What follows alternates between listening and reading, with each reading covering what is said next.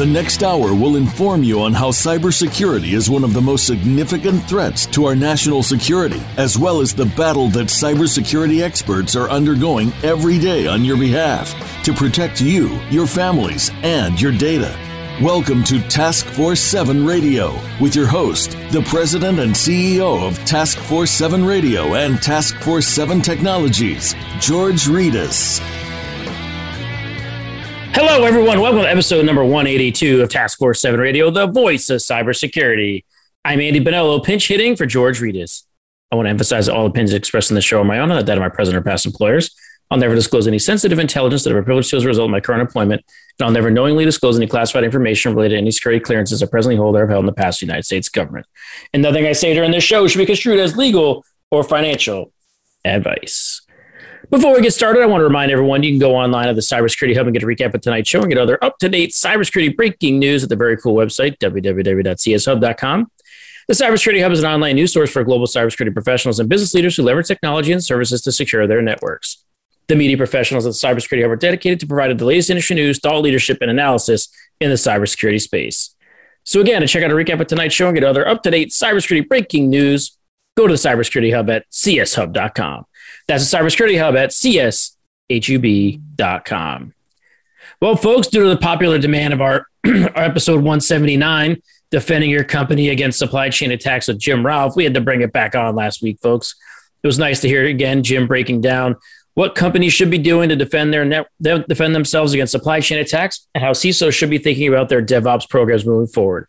He also gave his thoughts on how the new U.S. administration should shape cybersecurity policy, which the timing is great on that since Biden's administration just put out the new executive order. Jim also talked about if the sanctions against Russia went far enough to be a successful deterrent against future attacks. He wrapped up the show with his thoughts on the cybersecurity job market and the talent war, and he broke down what employee retention should really look like.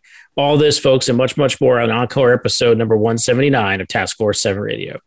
Well, folks, we're on at least 11 different playback mediums. You can find us everywhere. That was episode 179, Defending Your Company Against Supply Chain Attacks, on last week's episode of Task Force 7 Radio. Well, folks, you've seen it all in the news, right? SolarWinds, then the Colonial Pipeline, ransomware attacks are happening like crazy. Biden puts out the new EO. I had to bring on a friend of the show, former director of cybersecurity at CISA and current founder and CEO of Next5, Brian Ware. Brian is a highly regarded technology leader and innovator. He started companies, patented technologies, raised venture capital and private equity, and recently served as the nation's leading cybersecurity executive at CISA.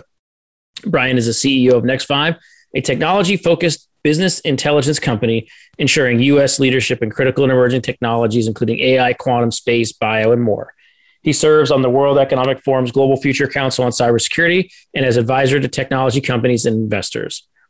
Prior to founding Next5, Brian was the first presidentially appointed director of cybersecurity at CISA, leading the 1,000-person, $1.25 billion organization through a period of intense volatility and aggressive interference from nation-state adversaries.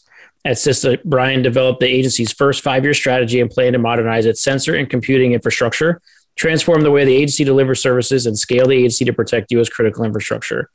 Under his leadership, CISA's operational partnerships with the private sector, national security community, and intelligence international partners were significantly enhanced. Prior to his operational role at CISA, Brian was an assistant secretary at DHS, serving as the secretary's advisor on cybersecurity and emerging technology matters and leading strategic initiatives across the U.S. government and allies to counter Chinese espionage and unfair business practices. Brian is an entrepreneur, co-founding of an artificial intelligence company in 1998, which he led as CEO through multiple rounds of venture capital investment until it was acquired in 2013 by Haystacks. After serving as CTO of Haystacks for several years, during which he helped the company acquire leading cloud technology and cybersecurity companies, Brian took over as CEO of Haystacks in 2016 until its acquisition in 2018. Brian started his professional career at leading defense contractors working on advanced technology platforms like the Star Wars program, early UAV payloads, and immersive simulation. And he holds a degree in applied optics from Rose-Hulman Institute of Technology. It's my pleasure to introduce the former director of cybersecurity at CISA, current founder and CEO of Next5, Mr. Brian Ware. Brian, welcome to Task Force 7 Radio, buddy. Oh, so glad to be here. Thank you. Yeah, man, it's been a while since we were hanging out. I mean, it's been, since the pandemic, we were able to get together down in Scottsdale for a sign-in event and really hang. You were still at CISA then, and it was great to catch up with you. And I'm always pleased when I get a chance to hang around you. You're like-minded and you're killing it out there. And so I really appreciate you taking the time. Thank you. Was that right before or right after RSA? Because if it was right before, it was potentially my last time on an airplane. When was that? I know it was January, February of last year. Yeah, it was January, right? It was Scottsdale in January. So that might have been my last time also. Well, look at, next time we'll have to find another warm place to go hang out at some point this winter. It's just a lesson, Andy, that when you've got an opportunity to be at a resort in Scottsdale drinking wine, you should take full advantage of it and treat it like it's your last, because it was our last. It actually might be. That's right. It actually might be. I know. And it's lessons for life, right? You never know. Indeed. I love it. Well, cool, man. Look, I'm super excited to have you on. And you've done so much in your career. And I know you've embarked on a new journey with Next 5, and we'll get into that. But I'd love for you to just kind of, set the stage for the audience around just, a little bit about your journey. And then how did that land you over at CISA? And, kind of how did that play out? And definitely want to hear, kind of what you're doing next. Yeah, that's awesome. I started my educational career as a scientist, as a physicist. I thought that's what I wanted to be when I grew up. But then I figured out that wasn't a great college student, and certainly didn't want to go get a PhD, which was kind of what the physics required. So I went out to try to get a job, and the first job that I got put a computer on my desk instead of putting me in a laboratory. I was trying to help build simulations of the Star Wars system, the Strategic Defense Initiative, knowing really very little about computers or programming, and knowing just enough, optics and physics to be dangerous. And I guess the next thing I kind of figured out in my career was I wasn't a great computer programmer either, but I was a pretty decent designer. I could understand, hard problems and try to translate those into software and compelling interfaces and tools for users. And that became a real passion of mine and a real strength of mine. And worked for a number of defense kind of contractors building, started out a lot of simulations of optical systems for UAVs, or very, very early UAVs before we could build UAVs and their payloads. Eventually some friends and I decided that we were kind of tired of working for the man, so to speak, and felt like we could build our own company, build it to be more of a product company. So we started a company called Digital Sandbox, and Digital Sandbox is all about using what now everyone calls AI, but just using analytics, good algorithms to reason about and make predictions about the future in ways that you could prioritize like the most likely or the most risky things to happen, and then overlay on those risk management strategies. So we built up Digital Sandbox, ran it through a couple of rounds of venture capital, ended up with about a third of our customers were in the law enforcement space, and about a third of them in the national security space. And the third of them were large commercial corporate brands, large banks, the NFL and others. Really neat little niche business that I learned a lot as the CEO of. And then I sold that to a private equity platform called Haystacks. And we just kept building, taking advantage of a lot of the AI inside of Digital Sandbox and combining it with IT security, cloud security companies to build more of a cyber analytics business. And I left that company as a CEO, and then found my way into government. I've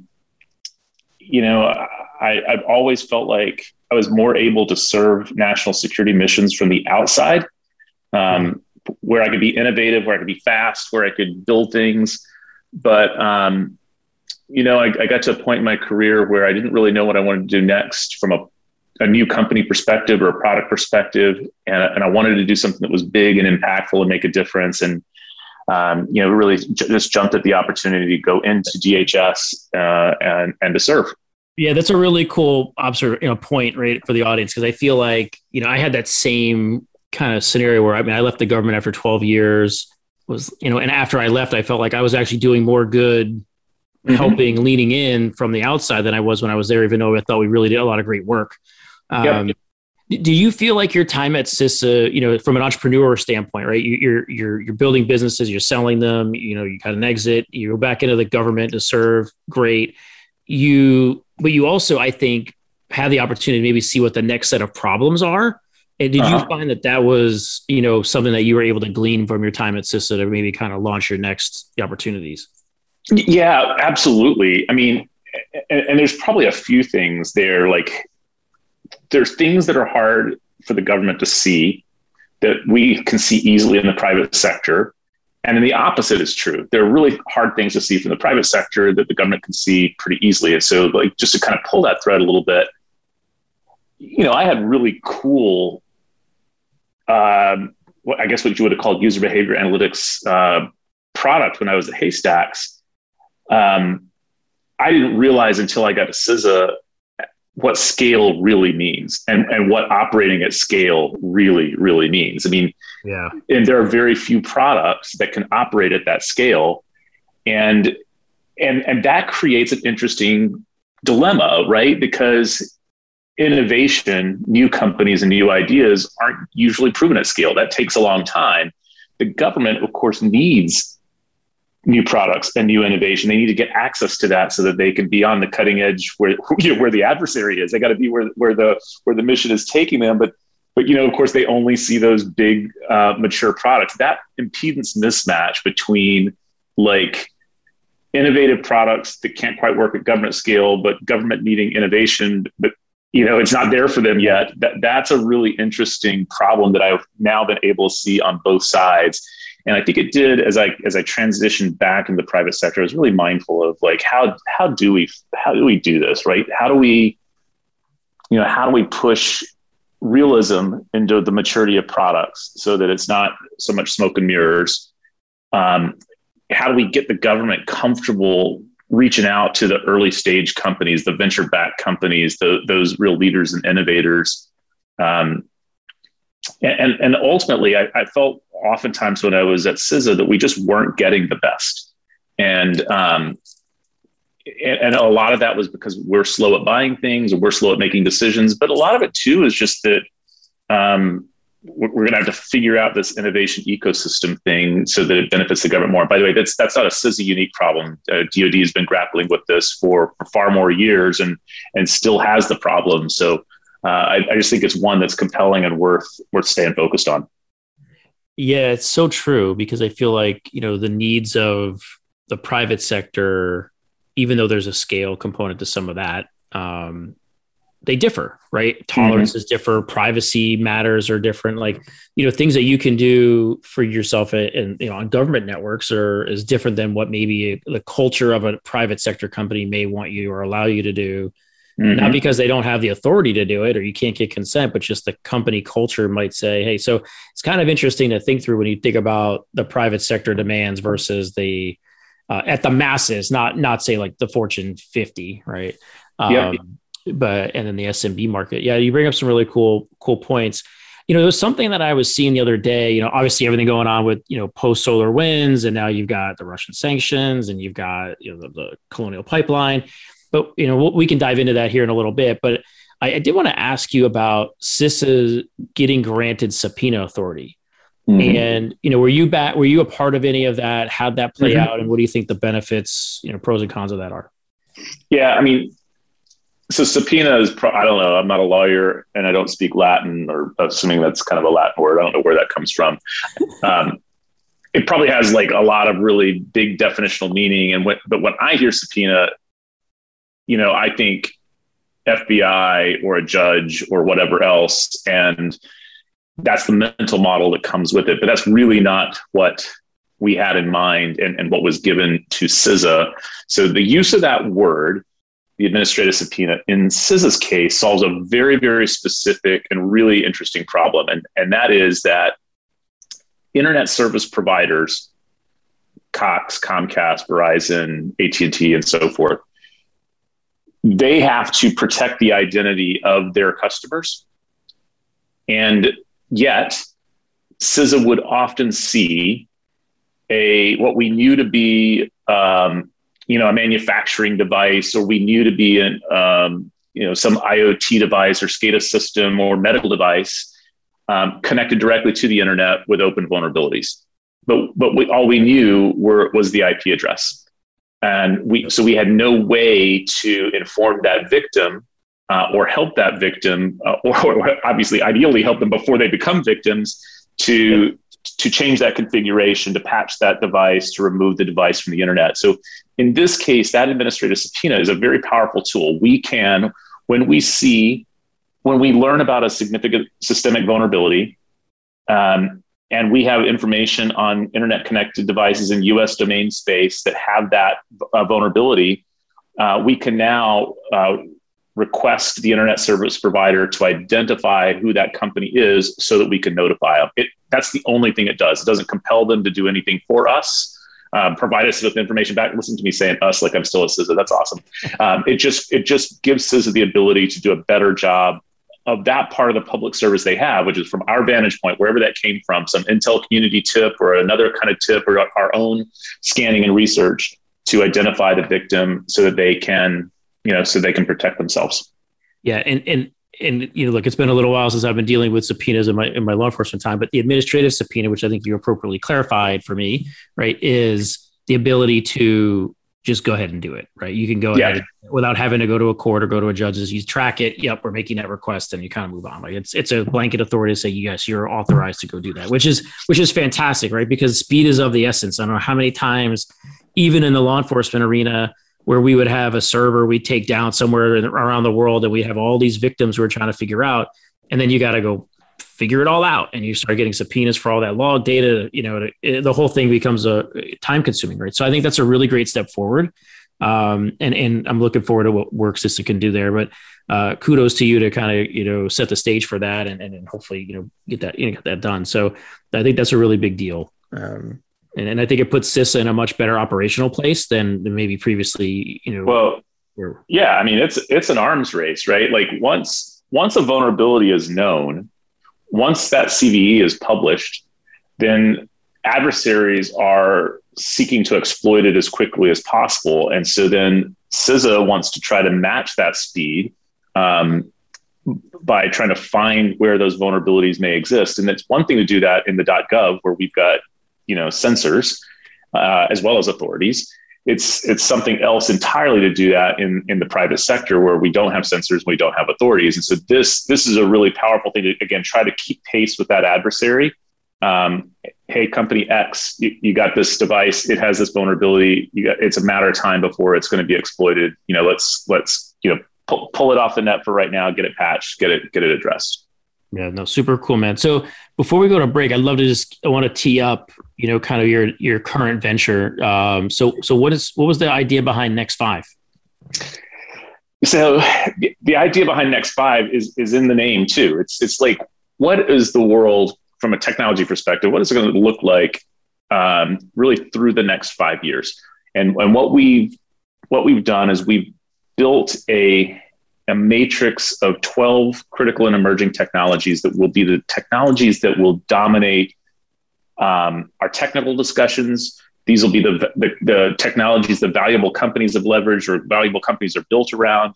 And of course, technology translates to economic success, and technology translates to national success, and oftentimes national security. So those technologies, which are things like quantum computing and artificial intelligence, autonomy, biotech, green tech, space, satellites, and others. There's 12 of them. We're tracking those with deep coverage to try to understand how quickly they're emerging, what markets they're disrupting, who the winners and leaders are on a country basis and a company basis, patent holder citations, and so forth.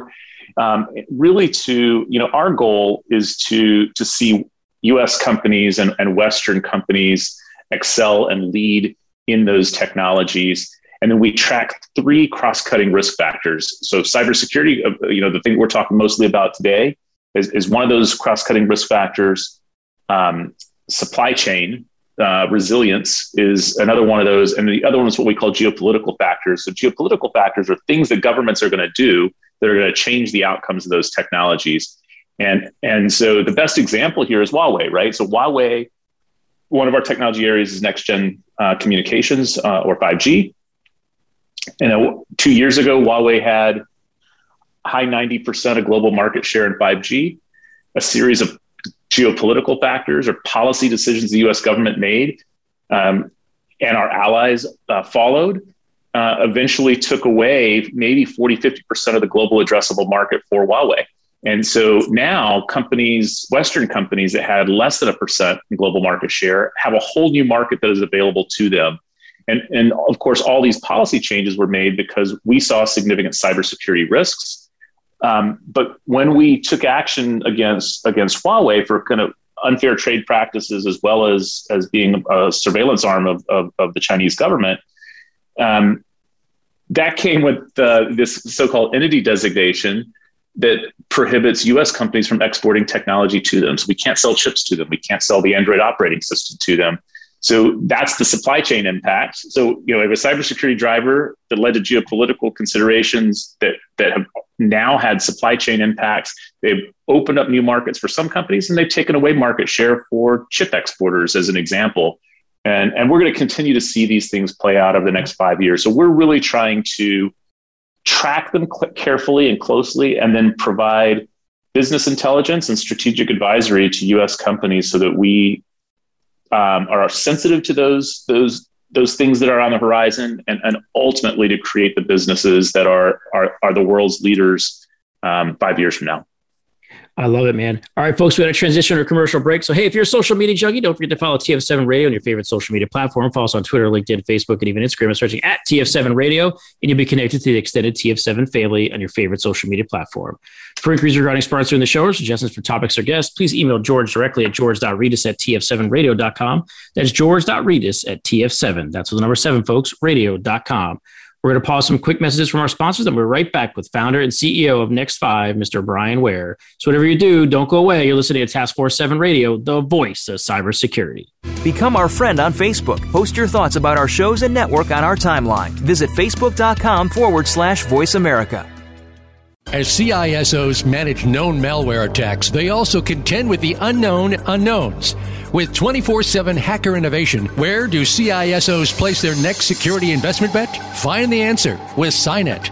With forums and public and private partnership dinners in Toronto, London, Singapore, Tokyo, and across the U.S., SINET is a mission-focused, purpose-driven global community, advancing the next generation of cybersecurity solutions. As an entrepreneurial ecosystem super connector, SINET brings innovators, top cybersecurity professionals, solution providers, investors, and government executives into a collaborative alliance. Join SINET's global community to empower your organization and the industry to defeat hackers with cybersecurity's next generation of innovation. Learn more at security-innovation.org or Google SINET, SINET.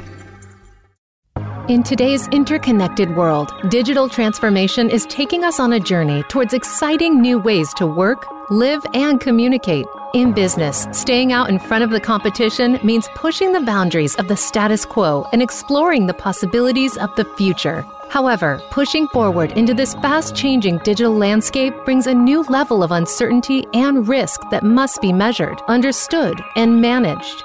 By delivering state-of-the-art cyber risk analytics, X Analytics is setting the standard to bring business clarity to the complex cyber threats organizations face each and every day. When it comes to understanding your financial exposure to cyber risk, trust what the global cyber insurance industry and Fortune 500 companies trust. Trust X Analytics to guide you through the uncertainty into cyber risk clarity. For more information about X Analytics, visit our website today at x-analytics.com. That's x-analytics.com. X Analytics, setting the standard in the enterprise cyber risk management.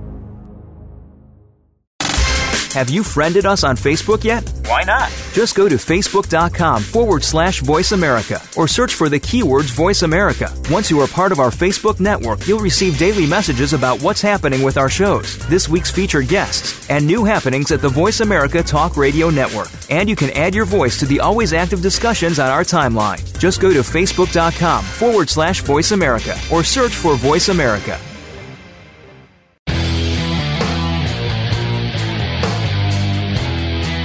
You're listening to Task Force 7 Radio with George Ritas. If you'd like to find out more about our program, please visit the website at taskforce7radio.com. Again, that's taskforce7 with the number 7 radio.com. Now, back to this week's show. Here again is your host, George Ritas. Welcome back to Task Force 7 Radio, the voice of cybersecurity. We're back with founder and CEO of Next5, Brian Ware. Well, Brian, there's been no shortage of headlines here recently. For those of us that have been close to this for a long time, some of it we'd say, man, this is kind of the stuff we've been talking about and trying to prepare for a decade. Others seem to think that this is this all new stuff, right? So I'd love to get your take on, kind of SolarWinds. We don't need you to go into a deep dive on what it is. I think everyone's been hitting that, but, I'd love to get your take on the kind of the fallout of where you think things are going to go post SolarWinds, kind of that led to the Russian sanctions and kind of, if you think those will be effective and where do we go from here? Yeah. I mean, it's all old and new again at the same time, right? I mean, I think that all the old cyber guys aren't surprised. All the folks that are surprised, it's not that they weren't paying attention. It's just that they don't quite get the state of software networks, all these services underneath the covers.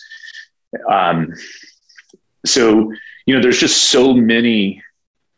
SolarWinds was such a complex engagement from the adversary's perspective. They use so many different types of vulnerabilities and so many different types of tactics, techniques, and procedures that, on their own, I guess, weren't completely unexpected or novel, but put together, they show just how hard it is to be a cyber defender these days. And I guess what's been on my mind recently is, we've made a bunch of decisions on the IT side over the last several years that have enabled some of these chaining of techniques to be even more successful than I think any of us would have expected by default.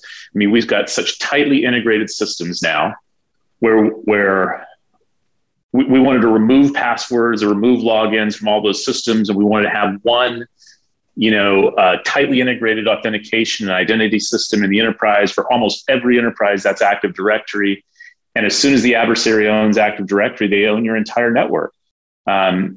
So, I mean, I feel like we're going to have to figure out, are we making the right IT decisions? Can we get those IT companies, and I don't even mean SolarWinds in this case, can we get them to provide more secure environments? We expect security as part of the services and the products that we buy. And I guess the other thing that's kind of troubling is that the cybersecurity products that have received so much venture investment or capital markets investments, certainly investments from CIOs and government agencies, CISOs, they didn't really perform as well as we would have liked or expected from a prevention perspective, from a detection perspective. Yes, a number of them have been very capable and useful in post-incident response and in after our knowledge in detecting these kinds of scenarios.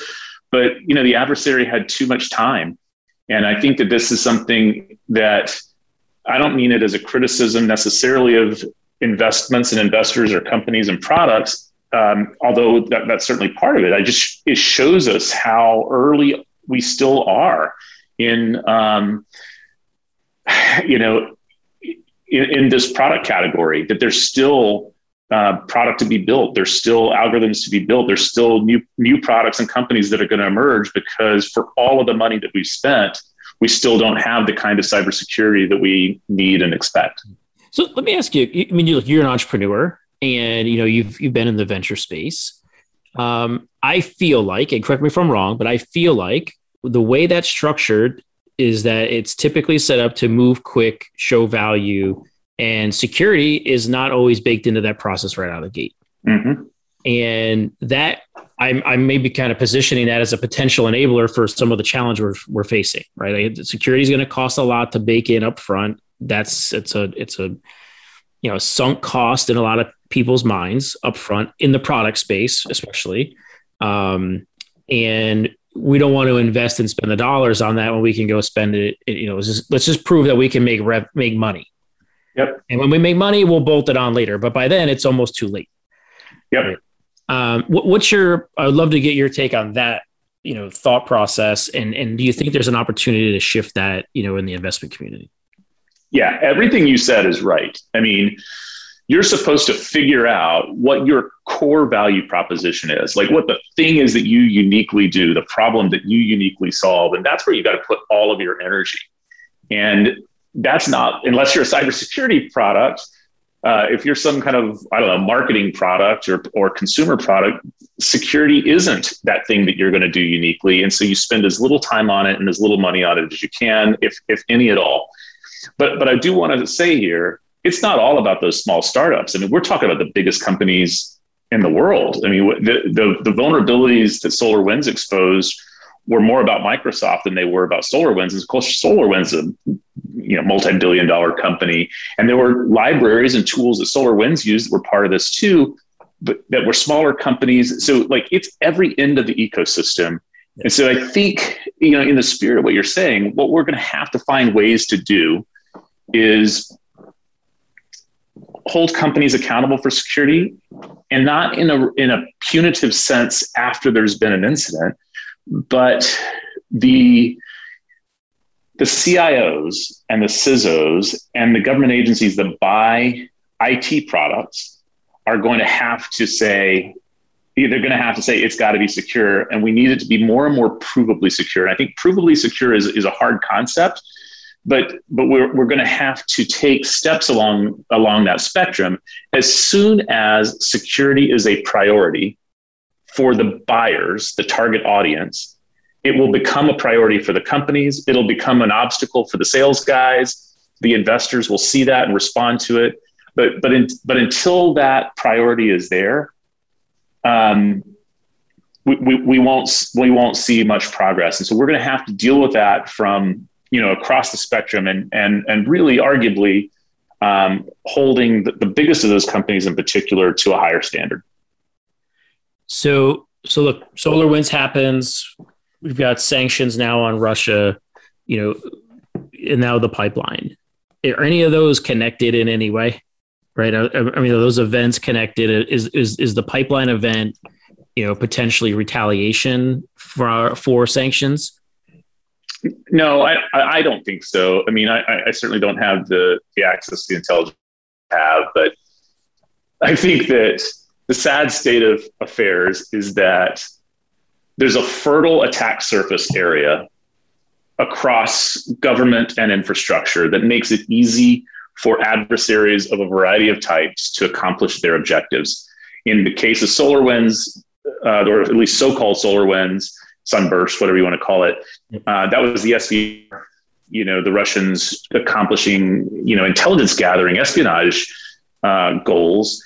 I think it's completely unrelated that we've got a criminal actor, just running their business of financing, themselves.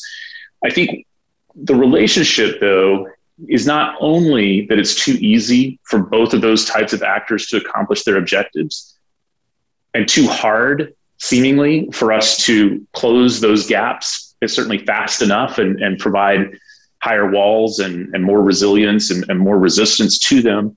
But clearly, we're also ineffective. And I think in the point of your question, we just have not been effective at imposing costs on our adversaries that make them think twice about these kinds of behaviors. I mean, I expect criminals to do crime, and I expect intelligence agencies to collect intelligence. I mean, that's just kind of the way it's been since, prehistory. Frankly, let's face it, that's a healthy thing.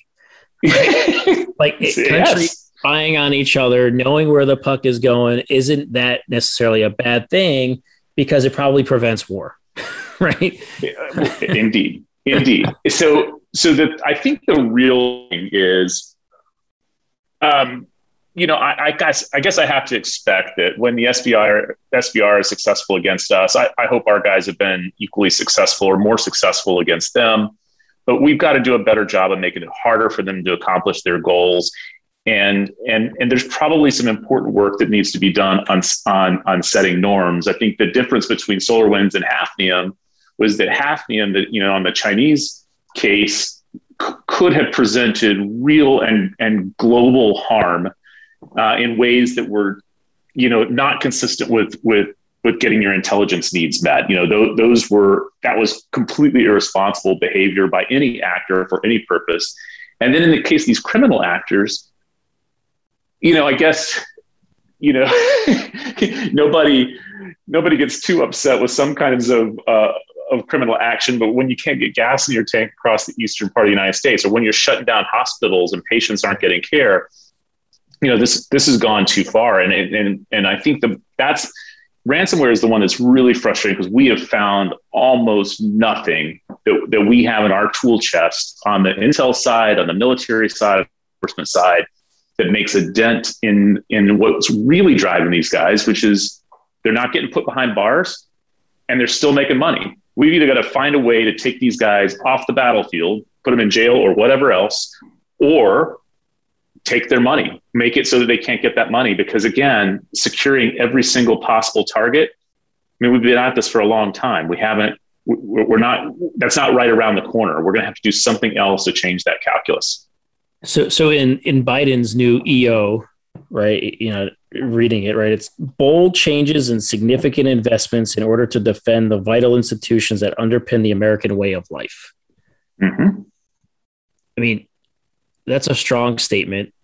Thank goodness. Mm-hmm. Why do you feel like we've known this, we've known how sophisticated our nation state adversaries are for a long time. Mm-hmm. We've seen the evolution of the criminal, manifesting itself over the last, decade or so. Why do you think it's taking these events for this EO to finally come out to kind of put the pressure on ourselves to be better? Why now? Yeah, I think there's two or three things. First of all, I don't want to take anything away from the Biden administration. I think that they have put forward, at least as appointees, not yet Senate confirmed, but appointees, probably the strongest, most senior cybersecurity team in the highest levels of government that we've seen ever. And I think that kudos to them for really putting their money where their mouth is. Stimulus dollars for cyber, all of these other things, that they're making it a focal point. And I think that's awesome. I think though there's two or three other things I think they're setting the table for this. One of them is, I'll give this credit to Chris Krebs and really the public affairs team at CISA. They, for the first time, put cybersecurity on the front page of the newspapers and on the top of every news broadcast because of what was happening with elections.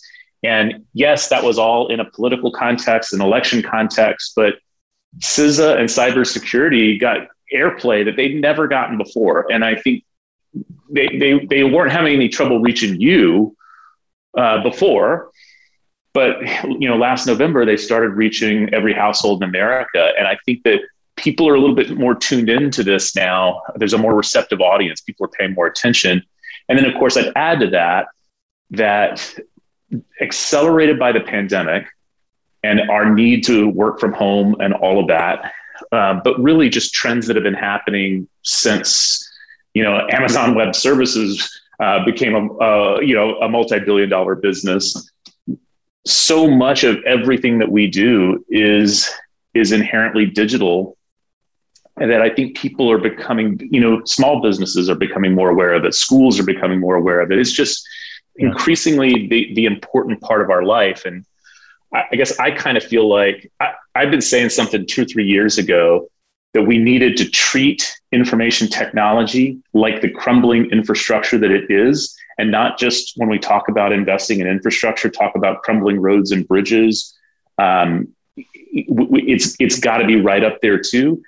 when I look at what's happening in the Biden administration now, that's really what they're doing. I mean, they're looking at that information technology sector and saying, crap, this is super critical to our basic essential services. But I think what I love about software and IT is more than just our essential services. This is what's going to help. This is what has fueled this country's growth and dominance over the last couple of decades.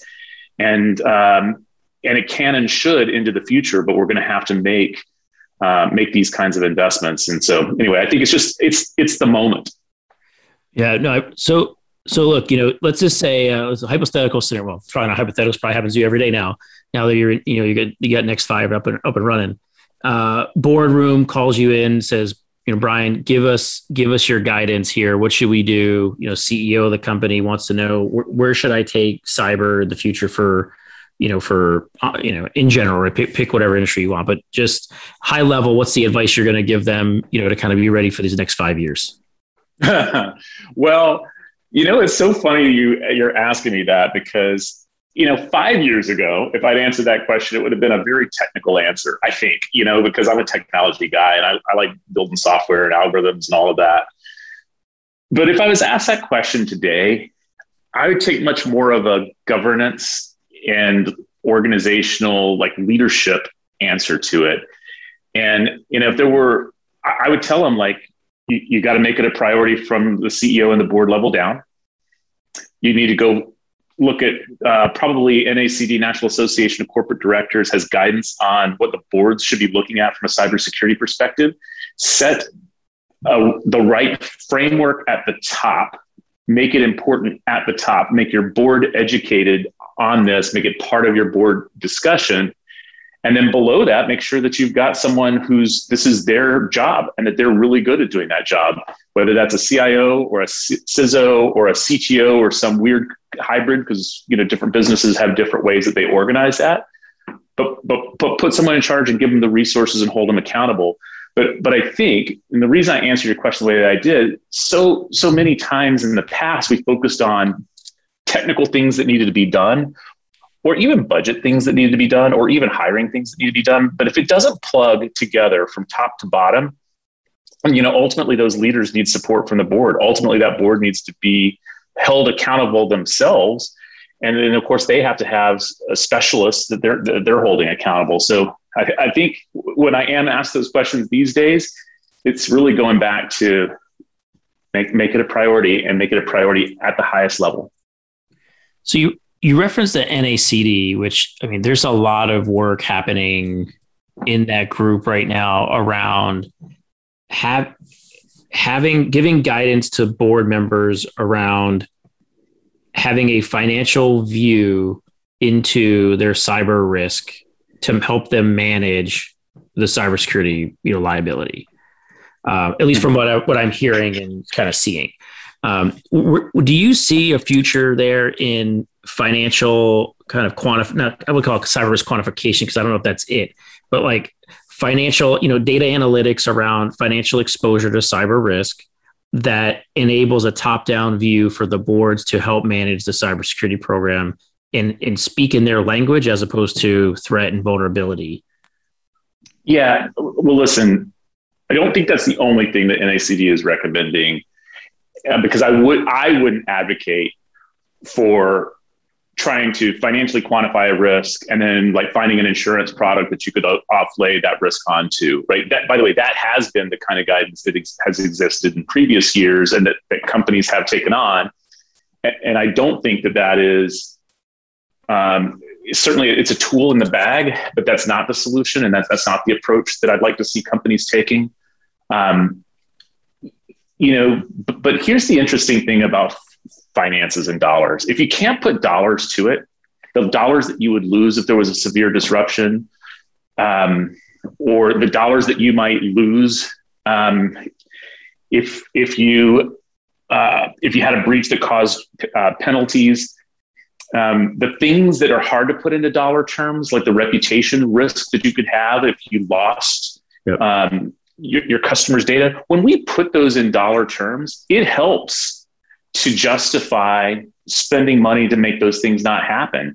And I actually think that above and beyond that, how much more competitive could we be than our competitors, right? How much can we use this as a business advantage?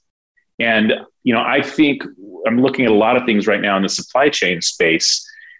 For the last more than 10 years, supply chain has been all about hyper efficiency. It's been about speed and low cost. And when you try to optimize for speed and low cost, you can end up with a very brittle, fragile supply chain that is not able to handle disruptions. And I think one of the things that we saw early in this pandemic is, like, for crying out loud, we can't get masks in this country. We can't get medical devices on a global basis. We've got, pharmaceutical distribution issues. So I feel like resilience, and applied broadly from supply chains to cyber, can become a huge business advantage when your competitors can't deliver a product or can't deliver a service because they didn't have that resilience built into their plans. So I am hearing a lot more of that conversation, at the board level or at the level of companies that are advising boards. Yeah, for sure. Well, look, Brian, we're about to brush up on a commercial break here, but when we come back, I definitely want to hear about, your work with the World Economic Forum. But all right, folks, we got to take another short break to hear from our sponsors, but don't go away. We'll be right back with more from our special guest, founder and CEO of Next 5, Brian Ware. Become our friend on Facebook. Post your thoughts about our shows and network on our timeline. Visit facebook.com/Voice America. As CISOs manage known malware attacks, they also contend with the unknown unknowns. With 24/7 hacker innovation, where do CISOs place their next security investment bet? Find the answer with SINET. With forums and public and private partnership dinners in Toronto, London, Singapore, Tokyo, and across the U.S., SINET is a mission-focused, purpose-driven global community, advancing the next generation of cybersecurity solutions. As an entrepreneurial ecosystem super connector, SINET brings innovators, top cybersecurity professionals, solution providers, investors, and government executives into a collaborative alliance. Join SINET's global community to empower your organization and the industry to defeat hackers with cybersecurity's next generation of innovation. Learn more at security-innovation.org or Google SINET, SINET. In today's interconnected world, digital transformation is taking us on a journey towards exciting new ways to work, live, and communicate. In business, staying out in front of the competition means pushing the boundaries of the status quo and exploring the possibilities of the future. However, pushing forward into this fast-changing digital landscape brings a new level of uncertainty and risk that must be measured, understood, and managed. By delivering state-of-the-art cyber risk analytics, X Analytics is setting the standard to bring business clarity to the complex cyber threats organizations face each and every day. When it comes to understanding your financial exposure to cyber risk, trust what the global cyber insurance industry and Fortune 500 companies trust. Trust X Analytics to guide you through the uncertainty into cyber risk clarity. For more information about X Analytics, visit our website today at x-analytics.com. That's x-analytics.com. X Analytics, setting the standard in the enterprise cyber risk management. Have you friended us on Facebook yet? Why not? Just go to facebook.com/Voice America or search for the keywords Voice America. Once you are part of our Facebook network, you'll receive daily messages about what's happening with our shows, this week's featured guests, and new happenings at the Voice America Talk Radio Network. And you can add your voice to the always active discussions on our timeline. Just go to facebook.com/Voice America or search for Voice America.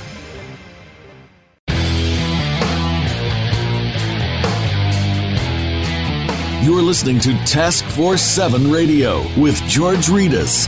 If you'd like to find out more about our program, please visit the website at taskforce7radio.com. Again, that's taskforce7 with the number 7 radio.com. Now, back to this week's show. Here again is your host, George Ritas. Welcome back to Task Force 7 Radio, the voice of cybersecurity. We're back with founder and CEO of Next 5, Mr. Brian Ware. So, Brian, I'd love to get your take on, the guidance you've been giving to the World Economic Forum. I know you sit on their cybersecurity committee, and that's a really interesting place around the metrics they put out around the cybersecurity market and where things are going. But you've got a front row seat to that conversation, so I'd love to hear kind of how you're help steering that along for the future. Yeah, well, I love the platform that World Economic Forum provides. I mean, they've got access to some of the greatest thinkers around the world. They've got access to some of the leading companies around the world. And the around the world part is important too, because their events, their working groups and so forth are very, they're very global. They're not as, obviously I'm based here in the DC area. Things become kind of DC centric or US centric. And so it's been really helpful for me to see some of these issues on a global scale. And yes, it's very contributor focused. So I sit on they have a global cyber leaders forum that I'm on, as well as a global cyber futures forum. And it was this cyber futures that initially attracted me, just this idea of trying to think a long ways down the road as to, where all these things are going. And again, not from a cybersecurity perspective, but really from other economic sectors or civil society, or just what consumers and so forth. What are going to be the future considerations that cybersecurity is going to have on those? One of the interesting engagements, a couple of engagements that I've had with them over the last couple of months have been around quantum computing. Which I found really fascinating. I have believed for some time that we need to be moving more aggressively as a government, but also larger IT companies to be ready for quantum computing and its implications for cryptography and encryption. I was really pleased to see through the WEF lens that there are already a number of companies that are making significant steps to deploy quantum resistant encryption. Again, realizing that while that may be a few years out, it just takes time to move, and particularly the bigger you are, other governments as well. So one of the things I was advocating for while I was at DHS is, as slow as we move and as big as we are, we better have a plan for how to deploy new encryption methods broadly across government, really in the next couple of years, even if we don't believe that there's a significant quantum risk for, more than 5 years. It just, it's a big job and it takes a long time. So anyway, that's one of the things I've been able to engage in with WEF. So, the last segment we touched on AI real quick. And I'd love to get your perspective on, the AI race. Is AI going to help us move from being more reactive to proactive in this fight on the cyber defense side? What are you seeing there? Yeah, AI is going to be profoundly important. I think it already probably is, but it's not. Right now it's just in little silos, accelerating little problems, meaningful, but small. And we're going to see it more and more often. I expect that many things that defenders do will be significantly improved by AI. And the simplest of AI is machine learning not necessarily the simplest, but for the purpose of this example, just machine learning to see a statistical anomaly. Well, that's hugely valuable because at scale, defenders aren't looking through lots and lots of data. They couldn't, because they couldn't make sense out of it. If they were given an anomaly to go look into and to see how that anomaly may correlate with other data, well, that's going to be the kind of important enhancements that we're already getting out of AI, but we're going to continue to. I think that the important thing, though, to remember is AI isn't just in our hands on the cybersecurity side; it's in our adversaries' hands too. And my expectation is that they will use AI to find vulnerable systems. They will use AI to automate attacks. They will use AI to help them better understand what they're exfiltrating. And so it's it's an incredibly powerful technology that's going to have transformational benefits, but all of those benefits won't be for good. And I think that we have to keep that in mind, clearly as we kind of take those steps into the future. Yeah, man, I think it's, you hit it on the head with the defender piece. I think we're going to see some really big strides there. I'm excited about what AI is going to be able to do for us there. And hopefully we'll be able to start to, free up some of our talented practitioners to focus on the complex, fun problems. Yes. Stuff that they got to do and hopefully shift the culture, the morale in that space. So, well, that's the thing, man. Like all the AI geeks want to have like the general AI, the thing that we have all been reading about in science fiction books for so long. But, if you're sitting in a SOC or if you're, sitting in many of the today cybersecurity jobs, too much of your time is spent doing dumb stuff, cut this IP, paste it over here, see what you know about it. There are so many areas where, I feel like in just, every month that goes by, this is not years out. This is, in the, happening right now, these AI enabled enhancements to common workflow processes, common business processes. They're going to unlock the potential for all of our great human beings to do the kinds of problems, solve the kinds of problems they want to be solving, and that I think are also kind of uniquely, human problems, not machine problems. So before I let you go, Brian, I gotta ask you. Like when I get folks like you on the show, I always want to go because it's a great opportunity for our audience to kind of think about themselves around in their careers and get some great guidance around. So what would be the thing you would tell someone leaving a government position and going out into the private sector? And then what would be something you would tell someone leaving the private sector to go into the government? Oh, well, two great things. Let me just answer the second one first. Go serve your country if you get the opportunity to do it. And, I went in pretty much with my eyes open, having worked near government for my whole career. I knew that government was more bureaucratic and I knew that government moved slower and I knew all those things. And man, it's way more bureaucratic and way slower than you could ever imagine. But the people are great and the mission is great. The scope of challenges you're going to see is incredible. You can't see them from any other vantage point.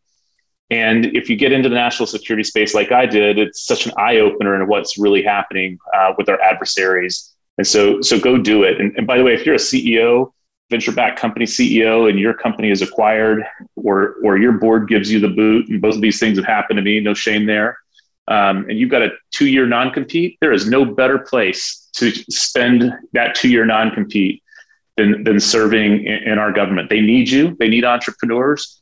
And you'll learn so much that you can translate back into your next company. So go make it happen. And then for the gubbies that are coming out into the private sector, listen, it's very different in the private sector. I've hired people from government and put them into companies.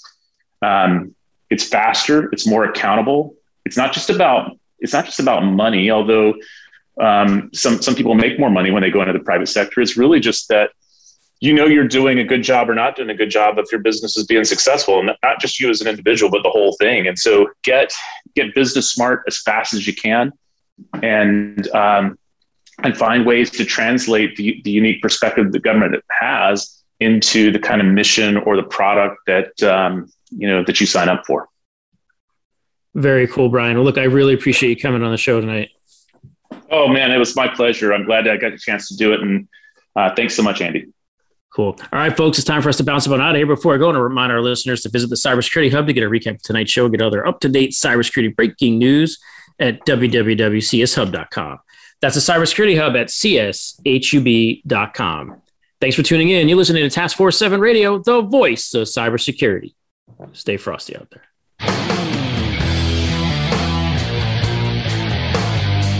Thank you for tuning in this week to Task Force 7 Radio. To learn more about Task Force 7 Radio, please visit our website at taskforce7radio.com. Be sure to join your host, George Reedus, again next Monday at 8 p.m. Eastern Time, 5 p.m. Pacific Time on the Voice America Business Channel.